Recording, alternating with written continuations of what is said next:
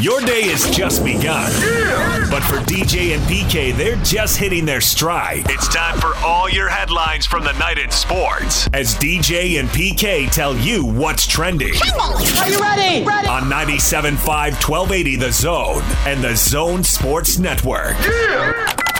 Hashtag NFL. Here goes Gage in motion with leaving Jones to the right.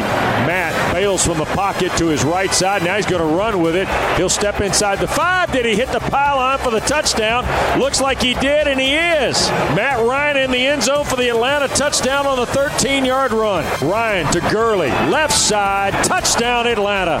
Todd Gurley took a Darius Taylor into the end zone with him. Atlanta Falcons win their second game of the year. They beat the Carolina Panthers 25-17. Matt Ryan and Todd Gurley running for touchdowns in a game that I think tells us that neither of these teams is going to the playoffs. It would take an extraordinary turnaround. They both got losing records. And in the NFC right now, there are at least a couple games out of the playoff picture, PK. Shoot! I know, right? Games matching or featuring playoff teams or matching playoff teams, the big dogs in the NFC. I guess depending on how you want to define it. First off, you can label the big dogs any way you'd like. But the Green Bay Packers are certainly in the mix at home against the Vikings. That's 5-1 versus 1-5. Green Bay keep rolling, PK. You got any doubts there? Well, as long as they put in Jordan Love, I think their future's bright. It's only a matter of time, right? It's got to happen. The Rams are. I expect the Packers to win. Rams are 5-2 with one win over a team with a winning record, and if they beat the Dolphins this week, the Dolphins will be 3-4 with Tua Tagovailoa making his first NFL start. So fun to look forward to that, but I would expect the Rams to win. Man, if Tua comes out and beats the Rams right out of the gate, crank up the hype machine. Yeah, well, you just go with the favorites every time, though. You know, they're really not much of a favorite. It surprised me to see the Rams by 3. They're a favorite. They're favored, but only 3. Showdown in the AFC. Steelers, Ravens. That's 6-0 versus 5-1. That's an excellent matchup. Yeah. Steelers, though. Baltimore's the favorite. I'm going with the Steelers. Well, somebody's got to take the Steelers down at some point. I think the Steelers are the better team. I guess if they're going to lose, going to Baltimore is a good time, even if they're on their way to, 13-3 or 14-2 and they have an awesome season. They're still probably going to get beat somewhere, so why not the Ravens? So you're going with the underdog.Id I just shame you into picking the underdog? No, I think the Steelers are very good. But I don't think they're the underdog. I don't think they're going 16-0, so maybe I just got to go for the favorite here because they're good. If you're going 14-2 and you're really good, where are you going to lose? In Baltimore to a 5-1 Raven team? Logical, PK, very logical. Oh yeah, and that's you to a T. Saints and Bears, another big showdown right there. 4-2 Saints, 5-2 Bears. It's a good matchup. Sunday night football. PK, I know, prime time. You got the feet up. It's the Cowboys and the Eagles. Big game in the NFC East. Yak is shaking his head vigorously no. Yak's going to bed early Sunday night. Flex something else into that spot, please. Cowboys 2-5, Eagles 2-4-1. They're playing for first place in the division. And the Cowboys are going to play a third-string quarterback, Ben DiNucci. From Dolly Madison. From where? Dolly Madison. Dolly Madison? Or James Madison. Neither one. The 7th-round pick, wasn't he? You are correct. Former Syracuse guy. All right, a lot of big games there. Gardner Minshew is one of the big injuries going into this weekend. His thumb got all sorts of jacked up. Multiple fractures and a strained ligament. That'd be great in the ticker, but it just said thumb, semicolon, jacked up. Well, it's a high thumb sprain. Patriots wide receiver Julian Edelman is also apparently out with a knee procedure. Is that just means surgery, arthroscopic surgery? A knee procedure. Not expected to play against the Bills. All right, the Jerry Sloan coaching showdown of the weekend. Statistical note and oddity. Mike Tomlin, John Harbaugh, when the Steelers play the Ravens. They'll be the first pair of coaches in the Super Bowl era to have faced off against each other 25 times, according to the Elias Sports Bureau. So the Jerry Sloan Coaching Stability Game of the Week is the Steelers and the Ravens. DJ and PK. Hashtag BYU. Yeah, my whole life I feel like I've always come from the bottom. I've never been the guy that's had so many scholarship offers or was known as the big-time high school recruit, or even when I first got into high school, I was the fourth-string quarterback my sophomore year at Corner Canyon. And so it's kind of a motto I've kind of lived by my whole life. I came here to BYU and no one expected me to play, and we had so many other quarterbacks in front of me, and I got injured. No one expected me to come back from it. And so it's kind of, it's not ever directed at one person. It's kind of a mentality that I have that if people are going to doubt you, I'm going to use that as fire to, fuel my fire and, prove everybody wrong and show people that I am capable of being able to fight through adversity and come back from things. Riley Jensen was just telling us about that, exactly that point. He's listing all the NFL quarterbacks who are really good and the fact that they didn't have a lot of college offers. Drew Brees didn't want to leave Texas and go to Purdue was one of his examples, and he rattled off like a half dozen of them very quickly. Aaron Rodgers having to play JC ball because nobody wanted him because his high school team, his high school offensive line wasn't very good and he was running for his life. So there it is, backing up Riley, and you love running for his life. So dramatic. I hate that cliche. I thought I'd throw it in at the end. Well, wait a second. I'm the only guy who nobody believed in. There can't be a bunch of us. There can be, actually. And, yeah, I get it. You want to have that chip, that axe, whatever. It's not entirely true because the BYU had a plan for him his freshman year, and they executed it. Basically, midway through the season, they were going to put him in. So when he came to BYU, he wasn't fourth string. The plan was what was executed. I was told that in August, that this is what was likely. You never know what's going to happen, but that was the plan, and it came to pass. But that doesn't matter. If that's what he wants to use, I'm all for it. Just don't get swallowed up in it to where it becomes a negative. And most times it isn't a negative. And I don't think, obviously, in this case, that it is a negative. You don't want to do that, I'll show you, to where you start doing things that aren't appropriate and are crazy. But I don't think he's done that, so that hasn't been a problem. But if that's what he wants to use, great. You were avoiding another classic cliche right there. He's got to play within himself. Well, within himself is actually really good. So, right. Yeah, sure, yeah. Go ahead and do that. That's what I'm saying. He hasn't done that to where he's gotten swallowed up in it. He's actually used it for a positive, and it's been good. And he's going to continue to play very well. He's a very talented young man. And he'll get to throw a bunch more touchdown passes, presumably, as BYU, 6-0, will host Western Kentucky, 2-4, in what should be another blowout. Saturday night, LaBelle Edwards Stadium.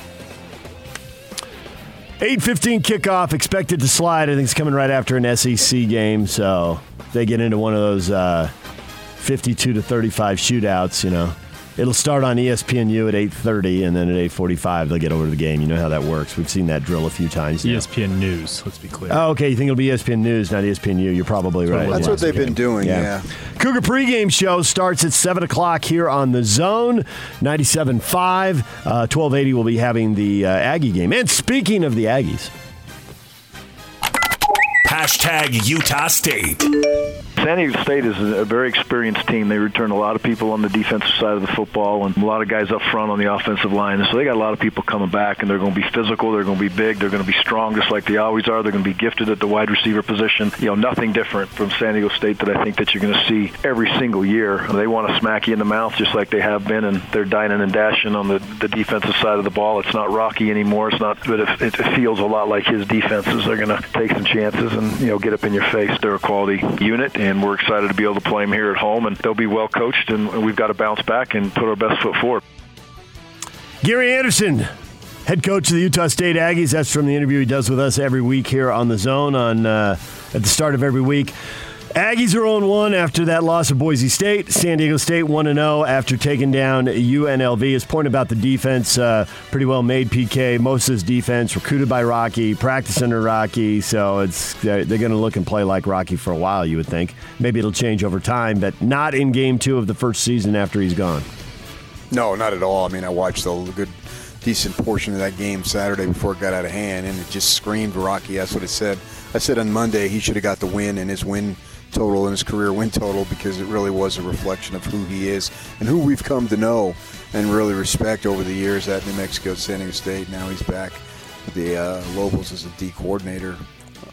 But for the Aggies, I mean, I think this is a huge game. You don't want to go crazy in the second game of the season, but at best, their effort and their performance against Boise State was spotty, and so you want some form of consistency. And they really didn't have any from. They had moments where it was good, but obviously it wasn't near enough. And most of the time it was inconsistent, and you felt no confidence in the throw game. Zero. I mean, Jaylen Warren looked pretty good on the ground, so you felt decent about that. But 92 yards, I think it was, 95 yards, something like that, in passing with Jason Selle. Not that it was all his fault by any stretch, but they got to get going a little bit here. It wasn't just the 92 yards, which you're right. Really low completion percentage, 14-27. You throw a pick, you don't have a touchdown. They got shut out in the first half. I thought Warren got going a little bit in the third quarter, so that's to your point about spotty there. But he still averaged under a shade of 4 yards per carry, so plenty of questions coming out of that game. And they were missing 14 guys, and everyone's trying to hide how many guys are missing. I'm no longer surprised when I turn on a game and suddenly find somebody or multiple somebodies is missing. Yeah.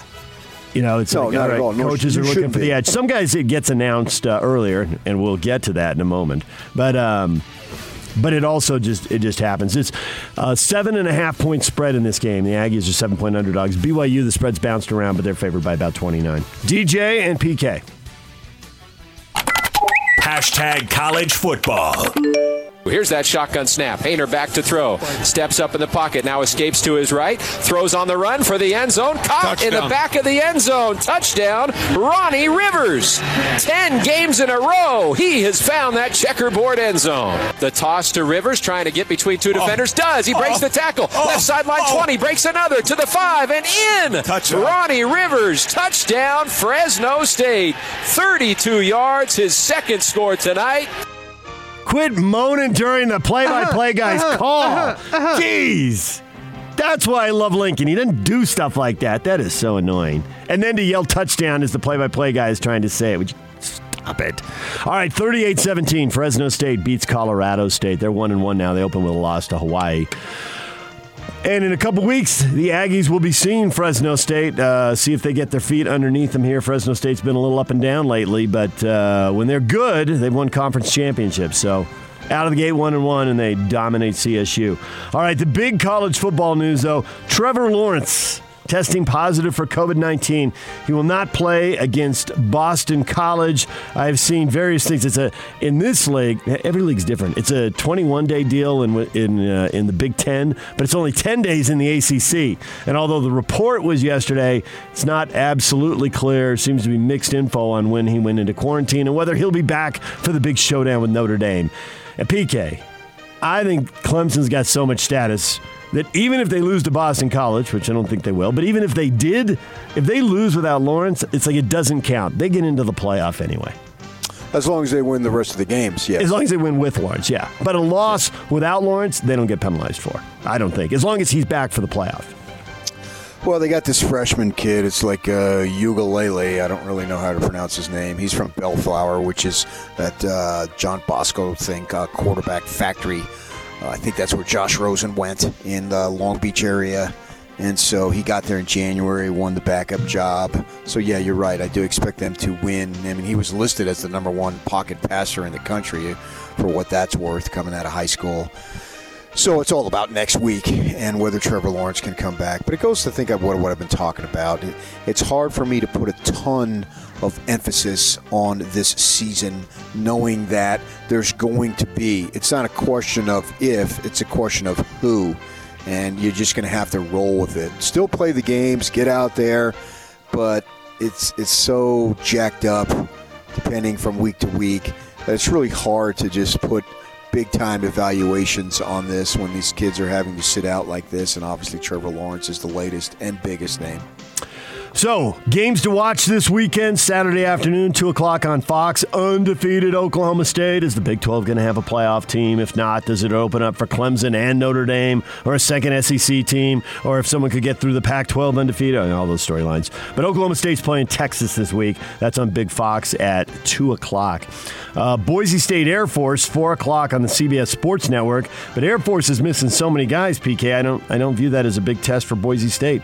They got like 40 guys who've opted out of the season at Air Force. Yeah, I understand that. I see where you're going with that, but still, I mean, it's something that I'll watch. Ohio State and Penn State at 5:30 on ABC. Of course, Penn State losing to Indiana. The controversial finish. Are they going to be 0-2 out of the gate and basically done? They were a top 10 team coming in, but basically their playoff hopes done after 2 games if they lose this one to Ohio State. Nebraska. Are they whining too much for you, PK? There's plenty of stuff out there. They were upset they couldn't play, then they were upset that they had to open with Ohio State and Wisconsin. Now they're upset they can't play Wisconsin, and upset that they can't play a non-conference game against Chattanooga, an FCS team. I don't understand why they can't play. What's the deal there? The league said no non-conference games. So what? Why? I don't know, but at this point I think they're sick of Nebraska. DJ and PK. Well, hold on. Yeah. Before we go, you wonder if Nebraska says, screw this, goes back to the Big 12, Big 12, and then they need another team. So something to keep your eye on as far as BYU goes. Absolutely. I think that is, of all the scenarios, and you can cook up multiple scenarios, hey, if this happens and that happens, can BYU get into the Big 12? But the best scenario is that one, not two, but just one team that used to be in the Big 12 wants to return. And whether that's Missouri or Nebraska or whoever, get 11 because I think BYU is a good fit as 12. DJ and PK. Hashtag NBA. Indiana Pacers guard Malcolm Brogdon serves as the NBA Players Association Vice President, said he absolutely, that's in quotes, absolutely expects today's deadline for the NBA or the NBA Players Association to opt out of the collective bargaining agreement to be pushed back as both sides work through several issues before returning to play. PK, I can't believe a league would have a labor stoppage now. I mean, they're never good, and it always looks like millionaires fighting with billionaires because it is millionaires fighting with billionaires. But when everybody's already stressed and you've already got all kinds of financial issues, it seems like you got to work together, and the NBA probably will. I'd be stunned if they had anything else happen. Yeah, but you live in the real world. Yeah, they don't. They live in the fantasy world of pro sports. Financially, do they live in the real world? I think that they've already made the concessions and cut deals to get to the bubble. That makes me think that they understand that point.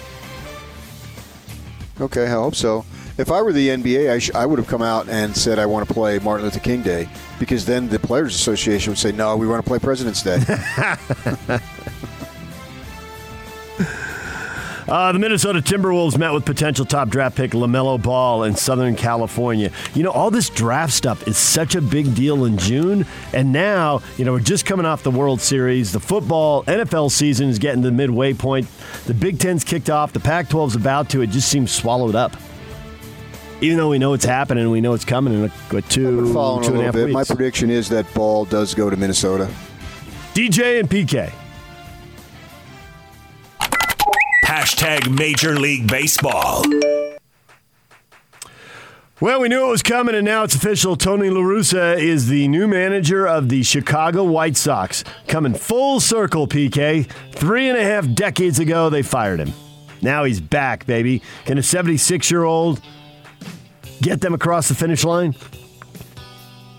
Well, I don't think any age has anything to do with it. I mean, at 76, 46, 36, can you manage? If you have your health and your enthusiasm, that's all that matters. And so he seems to have that, and he wants to be in the dugout. So he's an excellent manager. So the fact that he's 76 really, to me, has no bearing. It doesn't seem like he's going to have a 10-year run, but we're not talking about a 10-year run. We're talking about a team that expects to win next season.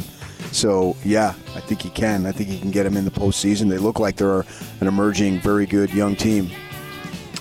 Of course, he won the World Series when he was in Oakland, 1989, the Earthquake Series, and then he went to St. Louis, and the Cardinals were world champs with him as the skipper as well. So twice, yeah. And the White Sox were 10 games over 500 in this shortened season. So they're a good team. To your point, primed and ready to go in the American League Central. Right. Tigers reportedly finalizing a deal to hire A.J. Hinch, the former Houston Astros manager.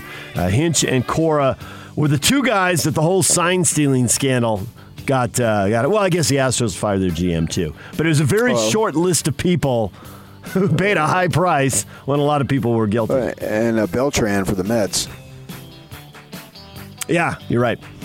So, A.J. Hinch landing a job with Detroit. Now, Detroit not primed really to go anywhere. They were 12 games under 500 and just kind of dragging along there. But at least he's got a job, and we'll see if they change their roster and have a chance to win. DJ and PK. #RSL.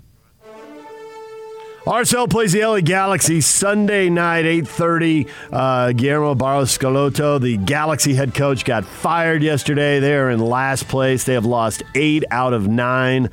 And RSL's got 2 games left to get back into the postseason. The problem is one of the teams are going to have to catch Vancouver also plays the Galaxy. So it's going to take something unexpected and unusual here in the last 2 games to make that happen. Say that coach's name again. That's cool. That's cool I don't know that I can, honestly. I was surprised it went that well the first time. Guillermo Barros Schelotto. Close, not Schelotto. Schelotto. You said it better, DJ. I like the way you said it. He did say it better. Well, he's out, so now I don't have to say it. So we'll see if the team that's just been dragging there, and it's just been not just losing 8 of 9, but just they lost 5-2 in their last game, just giving up goals in bunches. Lost RSL actually in that stretch. Well, I mean, Beckham isn't walking through that door. He is not walking through that door. You're right. All right, DJ and PK. Coming up, we got Riley Nelson, BYU football analyst, former BYU quarterback. He is going to join us next. David Locke and Lincoln Kennedy in the 8 o'clock hour to talk about the Jazz sale and the NFL. I think you know which guy will do which. And Kyle Whittingham in the 9 o'clock hour. It's a Football Friday. Riley Nelson next to talk Cougars and talk about how good is that Cougar quarterback. How good is Zach? And what does he think of his NFL prospects? We'll get to that coming up. The Big Show. It's a big deal. With Gordon Monson and Jake Scott. Tanner Mangum with us in a lopsided matchup against Western Kentucky. What are you looking for this week from BYU? What is catching your interest? It has to be more of the same. If they're going to continue to make this case as a top 10 team, if they're going to start flirting with the playoff possibility, it has to be more of the same, especially now that Big Ten's back, Pac-12's coming back. Now the field is much more packed. Those schools are going to be getting some more looks, and so they need to continue to show that dominance and increase their chances of climbing higher in the rankings. The Big Show, weekdays from 2 to 7 on 97.5 1280 The Zone and The Zone Sports Network. DJ and PK, it's 97.5 and 1280 The Zone. We're brought to you in part by Action Plumbing, Heating, and Electrical. Spring into action now. Mention this ad and receive $33 off any service. Plumbing, heating, or electrical. Call Action today at 801-833-3333. That's 801-833-3333. It's time to welcome in Riley Nelson, BYU football radio analyst, former BYU quarterback. Riley, good morning. Morning, DJ. Good morning, PK. How y'all doing? We're doing well, and we're very happy you're here. We've tried to get you on this year, and we haven't been able to, and we were worried that, we'd insulted you, and we were old news. You just moved on to bigger and better names. No, it's just that when you add babies to the family, the mornings get rougher and rougher. But you guys caught me on a good week, so I'm glad to be with you again. All right, we are curious as the Cougars crush everyone in front of them, and as Zach Wilson's draft stock keeps soaring. Saw a mock draft yesterday. Was it Yahoo, PK? It was Yahoo, wasn't it? Yes. Yeah, Yahoo had him as the 4th best quarterback and as the 6th pick in the draft. 4 of the top 6 were quarterbacks. They had him going to Minnesota. Obviously, the draft order can change. There's so many games left in the season.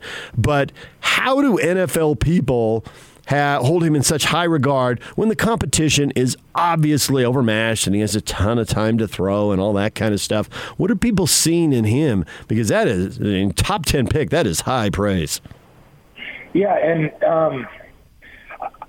I wish I had audience with.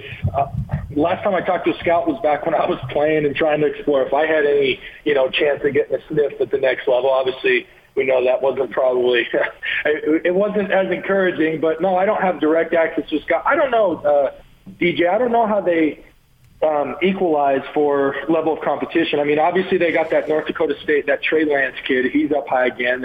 You got Carson Wentz.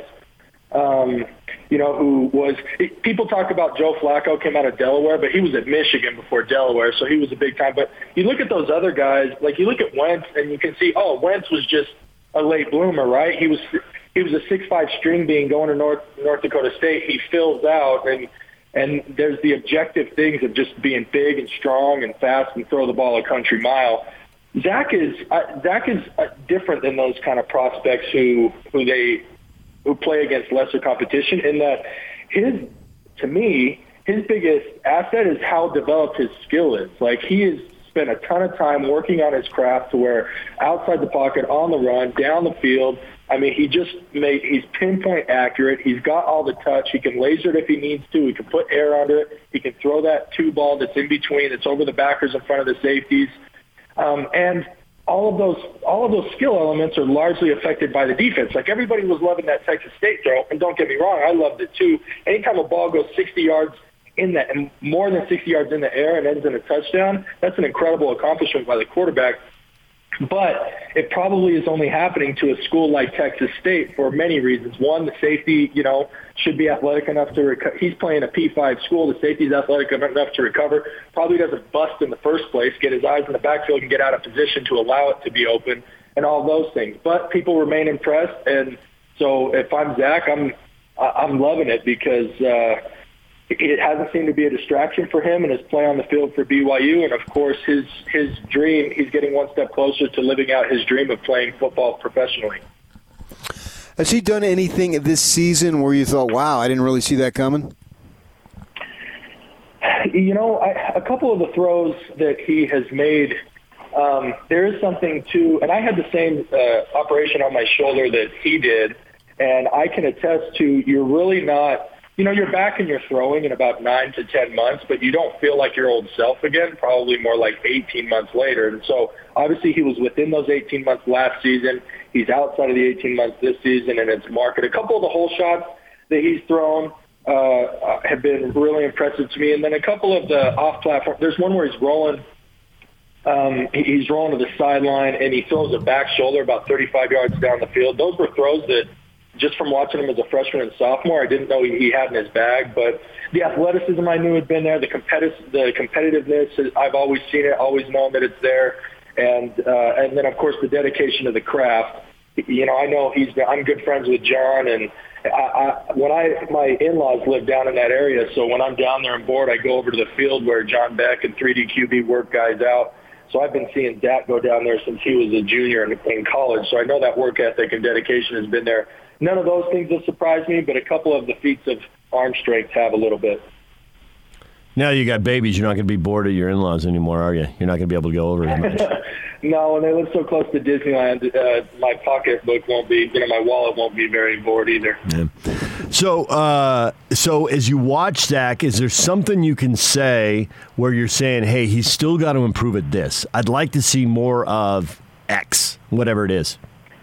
Yeah, and honestly, this one I can't hold against him because they're not calling these plays. This is just not part of their offense. But what I don't see is that there are not many West Coast concepts. I mean, they run a little bit of mesh. That's more of an air raid than a West Coast, which is kind of an area read. But right now he's got mostly progression-based reads, right? He's going 1 to 2 to 3, and that's a lot. You have to recognize – but it's mostly matchup based, and you're not like a key defender with an awareness defender, and then a backside defender that you got to worry about which of these common West Coast things. And honestly, the NFL is changing. It's not that traditional West Coast, but this is a long way of saying that and not being a pro evaluator, but from watching pro football, from having rubbed shoulders with a few pro guys, one area where I think that he needs to improve is in his short to intermediate timing. It's crazy. He's more accurate 15-plus yards down the field than he is 15 yards and under. And then this is where I say it's just not required of him, so I don't really know if he can do it or not. I don't see a lot of anticipation timing window throws. Right now, mostly he's just reading a route and reading a defender and then using his arm talent to get the ball there. You have to throw the term throw with faith, right? Which means you throw it into a window between two defenders well before your guy's even there. Whether you end up in a West Coast-based system in the NFL or not, you still have to be able to do that because those defenses are so good and those windows are so much smaller. So a lot has been made of this John Beck. They even mentioned it in the Fresno Colorado State game as far as John Beck working with quarterbacks. And I don't want to take anything away from John. I mean, I'm sure he's doing a great job. But how about giving some credit to the 3-year relationship that this quarterback has had and is having with Roderick and Grimes? You hit it on the head, PK. Like, honestly, no. I didn't have that luxury. I had 2 years with Anai, 2 years with Doman. Taysom had 1 year with Doman, 3 years with Anai. 2 years with Anai, 1 year with Detmer. Mangum had a year or two with Anai, 1 year with Grimes. It's in the past decade, Zach Wilson has been the only BYU quarterback that's had the luxury of having all 3 of his years thus far with one coach, and that makes all the difference. Not just because of the relation, and by the way, I want to his quarterback coach Aaron Roderick, who also was the coordinator at Utah and is doing. I don't think he officially has the title, but I know he's doing a lot of co-coordinating in that room as well. But between Roderick and Grimes and Zach, that kind of triangle, it's worked magic. And it's not just Zach becoming more comfortable with them and vice versa, but it's also this is the first time Grimes has been a play caller, and you get. I mean, on a much smaller scale, right? I went up to Logan High and coached my brother for a year, and just and it's high school and it's a different level and all those things. But like the first 3 games versus the last 3 games of the season, I was way better as a play caller. You just get used to, all right, setting things up throughout the game. You get used to not freaking out, every third long. You don't try and get it at the sticks. You're okay playing field position. You just mature into a lot of that role, and I think Grimes had a lot of that coming in. But from 2017, his first season, to now, or 2018 to now in 2020, you can tell he's really hit his stride as a play caller, and Zach has become the beneficiary of that. So what about the guys behind Zach? Because now, he's top 10, projected as a top 10 pick. We're all assuming he's gone. The guys who haven't played a lot but have been under the same coaches, how seamless a transition can there be going forward? Yeah, so with Jaren Hall's injury, obviously Baylor Romney's been in there, and Baylor's kind of the underdog story that we all love. And the dude comes in, he's probably got a resting heart rate of like 30, and nothing rattles him. And he's so poised, and his teammates love that about him, and they love his leadership. But guys, and look, this was from I was a guy who was somewhat under-recruited, right? I ended up getting scholarships and kind of getting in, so I had the base level talent to merit a scholarship, but there aren't a ton of guys that come as walk-ons that you just miss on. They're a walk-on for a reason, right? There's some element of the game. Basically what I'm getting at is while Baylor Romney's first in line, he's got some talented guys breathing down his neck. Conover obviously was a 4-star kid out of Arizona. The only exposure I've had to him is in warm-ups, and I've got my hands on a little bit of practice film. He's got that talent where you look at him and his arm talent can be really exciting. He's obviously big. He's athletic enough, so you got him there. You got Sol-J, who's more of a Jaren Hall type, who's going to be a guy that's going to be able to run around and be that dual threat, make plays in his feet, which probably Baylor and Jake aren't. And then, of course, you got this unknown with Jaren where nobody really knows what his future holds. He's battled injuries his entire career, and that may be the story of his career. But if he can get back and get healthy, even if it's for a season or two, he brings a unique skill set. So bottom line, I think the cupboard isn't bare by any means. I think they got good guys in the program, and if I had to call it today, like if Zach left today and it was up, I'd say it'd be a pretty tough battle. But Baylor obviously would be next in line and would have the inside track from having playing experience and getting all the reps as the twos. But from what I've seen, Conover would be breathing right down his neck. So we've seen Zach obviously develop some type of relationship with Mill. Romney's been a little bit on the shelf here the last couple of games. From a quarterback perspective, what does it take to have that quarterback have complete and total trust in the receiver? You got to be where the wide receiver has to be where the quarterback expects him, when he expects him, and then you got to bail him out of some bad situations. You got to come down with 50-50 balls. I was just listening to the Ryan Russillo podcast. He's got some good guests, but it was the beat writer for Tampa Bay. I can't even remember that guy's name. Anyway, they were talking about how Brady throughout his career has been a guy that, like, once you lose his trust, you're never seeing the ball again. They were talking about that last year in New England. Like N'Keal Harry, he couldn't trust him to be where he wanted him to be when he wanted him to be, and all those things. And they're talking about how he started to develop that with Mike Evans. He doesn't quite have it with Godwin. Not to make this like a Tampa Bay Buccaneers or an NFL thing, but that is the number one thing. For me, I had that guy in Cody Hoffman. Cody Hoffman did two things. One, he was always there, but two, my O-line was, especially that 2012 year, it was decimated with injuries. Guys were playing. I mean, we were 2 and 3 deep on the depth chart with a bunch of dudes playing hurt, like right guard playing with a cast on his arm, my center's playing with a torn groin, all that stuff.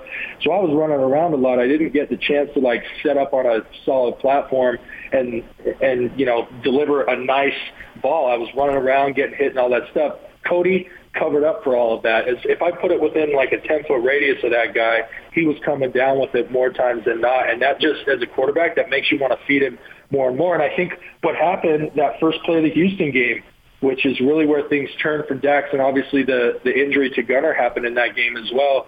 But Dak throws up a 50-50 ball. A guy was in his face. He was getting hit as he kind of threw it up, left it a little short. It wobbled a little bit, but sure enough, Dax in one-on-one, man-to-man coverage, goes up, grabs it, breaks a tackle, and takes it 70. You love that as a quarterback. Real quick, we got to run here, but have you seen enough Boise State film to have any feel for how that game might go? And yeah, I know, but we're in the media. We can take them two at a time. Yeah, well, so I know they've only played one game, right? But yes, I have, because Bachmeier, Holani, and Khalil have been the same three playmakers for the last 3 seasons. So I've seen these guys, and granted, I'm only talking about the skill position, but I believe they're returning 15 out of 22 starters. So that same team that we saw, that came down, and obviously BYU didn't see Bachmeier last year. He was hurt for that BYU game, which I think was a huge contribution as to why BYU was able to pull off that win in LaVell Edwards Stadium last year. But this has been the same core, and I said 3 years, excuse me. Bachmeier is only a true sophomore. But for the last 2, Holani and Khalil have been there 3 years. Anyway, bottom line is, like, their core, it's very similar to BYU, these two programs, in that they've had a core that's been playing together, starting, getting a lot of reps for each of the last, 2 to 3 years. And so, yeah, that Boise team is formidable. Even though there was not going to be fans in the stands up in Boise, there's still just something about that stadium. It's going to be next week. It's going to be windy. I mean, hopefully they have the same forecast as we do, which is 60s and nice, but still, regardless, there's a glare on that turf. They're going to be in their all-blue uniforms. There's just something up there that puts you on edge. And BYU obviously has never gone up there and won, so there's some demons to be exercised. I expect an absolute dogfight next week. I'm so excited after. And look, proud of Tom Homo, and the players can only play the schedule that's put in front of them. But, man, the reason why we love college football is for the competition, and BYU hasn't faced much of it up to this point. But next Friday is going to be a showdown. Riley, it's good to hear from you. Thanks for coming on the air, and back to the babies. You bet, guys. Have a good show. Riley Nelson, BYU football radio analyst, former BYU quarterback. Join us right here on 97.5 and 1280 The Zone. Coming up in the 8 o'clock hour, David Locke and Lincoln Kennedy. Stay with us. It's 97.5 and 1280 The Zone. Now let's get this party started. This is Hans Olsen and Scotty G on the Zone Sports Network.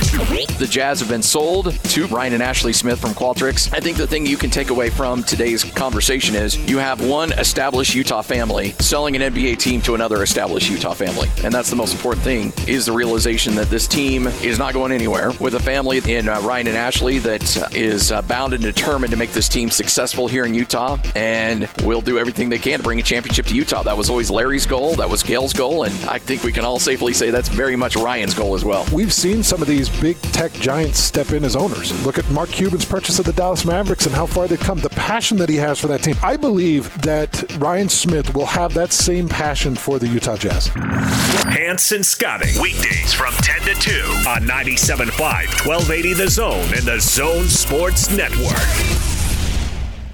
DJ and PK is brought to you by Mark Miller Subaru. Well, PK, we're a little interview heavy on a Football Friday, but you've got an intriguing question with multiple intriguing answers out. We're going to have to devote some time to this next week. What suggestions do you have for new Jazz owner Ryan Smith? Everybody wants to own the team. Everybody's got a good idea, or 40. Yeah. I don't know about owner. I think that all of us are GM. That's part of the fun. Yes, absolutely. But I think, and while there are a ton of basketball things here, there's also a lot of suggestions that are more from the fan angle and the fan experience. They don't have to do with the basketball. So you're right. There are players who want to be GM. People, fans. Yes. Grayson. Dame and Spida in the backcourt would be freaking amazing. So, okay, yes, there are people who want to make personnel moves, right? But I'm not even going to read the name of everybody who said Jerry Sloan statue. I've been advocating that for years. That is all over. And the only thing that's different, yes, and there's been plenty of talk among the fan base about that. The only thing that's different is now there are multiple people saying Larry statue, find a way to Brett says find a way to honor Gail for her contributions. So is there some way that Jerry is standing near the statues playing and the Millers are sitting in their familiar seats? Is there some way to turn that into a whole mini? You get the whole point, right? Yeah. Yeah. Well, I definitely think they're going to have to do something beyond what they've done for the Miller family and Gail Miller. This is the epitome of grace. And they're not going away entirely. But I think their recognition and their contribution, because really, obviously, without Larry and Gail, who knows where we are? Probably not with the Jazz, certainly. Maybe they could have got another team down the road, but nevertheless, it needs to be honored. And Jerry Sloan, yeah, I would absolutely be okay with that. I mean, the more the merrier. You go to some of these places, like Notre Dame, you walk around their football stadium, they've got several. The San Francisco Giants baseball stadium. Mm-hmm. They've got several. It starts from what would be left field and go all the way around behind the front of the stadium. Obviously, that's reserved for Willie Mays, the greatest baseball player of all time. Anybody who disagrees, shut up. You're an idiot. It is Willie Mays, and he's right at the center as you go into the main entrance behind home plate. And then they've got more statues going down the right field side. So Fenway Park has a similar deal outside. They've got stuff. Oh, and St. Louis has a whole bunch, and then they've got the same thing with Stan Musial, recognized as the greatest Cardinal. He's separated from those guys, but so it would be like at the center of the stadium when you're walking in, and down the right field side is several of their guys, and obviously they've had a storied franchise too. So yeah, why not? It's to me, it's like with the BYU when they have on the press box side all those bowl appearances and retired not jerseys or numbers, honored numbers. Yeah, I mean, put them up there. Celebrate it. You've had a glorious history, and I've been trying to listen to as much national stuff. And yesterday, sitting at a field waiting for a band practice to get over that ran just probably a little bit too late for my taste. I'm sitting. That was subtle. Not really. Hurry up. Let's end this thing. And I'm sitting in the car listening to Windhorst. On a podcast, and I'm flicking around looking for stuff, and they're talking about Ryan Smith, and obviously everybody. I mean, universally, uses one time you could say literally everyone. When they get to the Millers, it's nothing but praise, first class. You hear the same words, different sounding voices, different names, but the message is exactly the same. So go ahead and honor that. Richard says, run the team the way Mark Cuban runs the Mavericks. There is, and David Locke will get into this next, there are a lot of people who made money in tech money who've gone into pro sports, right? But Cuban is one, and we know from social media that he's got a relationship on some level with Ryan Smith. And so it wouldn't be shocking, actually, if some of that was emulated. So, Richard, there might be hope for you, Richard Johnson. Run the team the way Mark Cuban runs the Mavs. Emulate the best of, not because Cuban had some rocky times early. Sure, but really, there's no training, and Locke will probably get into this, there's really no training for doing this. There's a little bit, but not a lot. And so, but don't make it about you. Right. And there was a little bit early on, it was more of a clown show, and he was making it about him. And he dialed that back big time. Obviously, yes.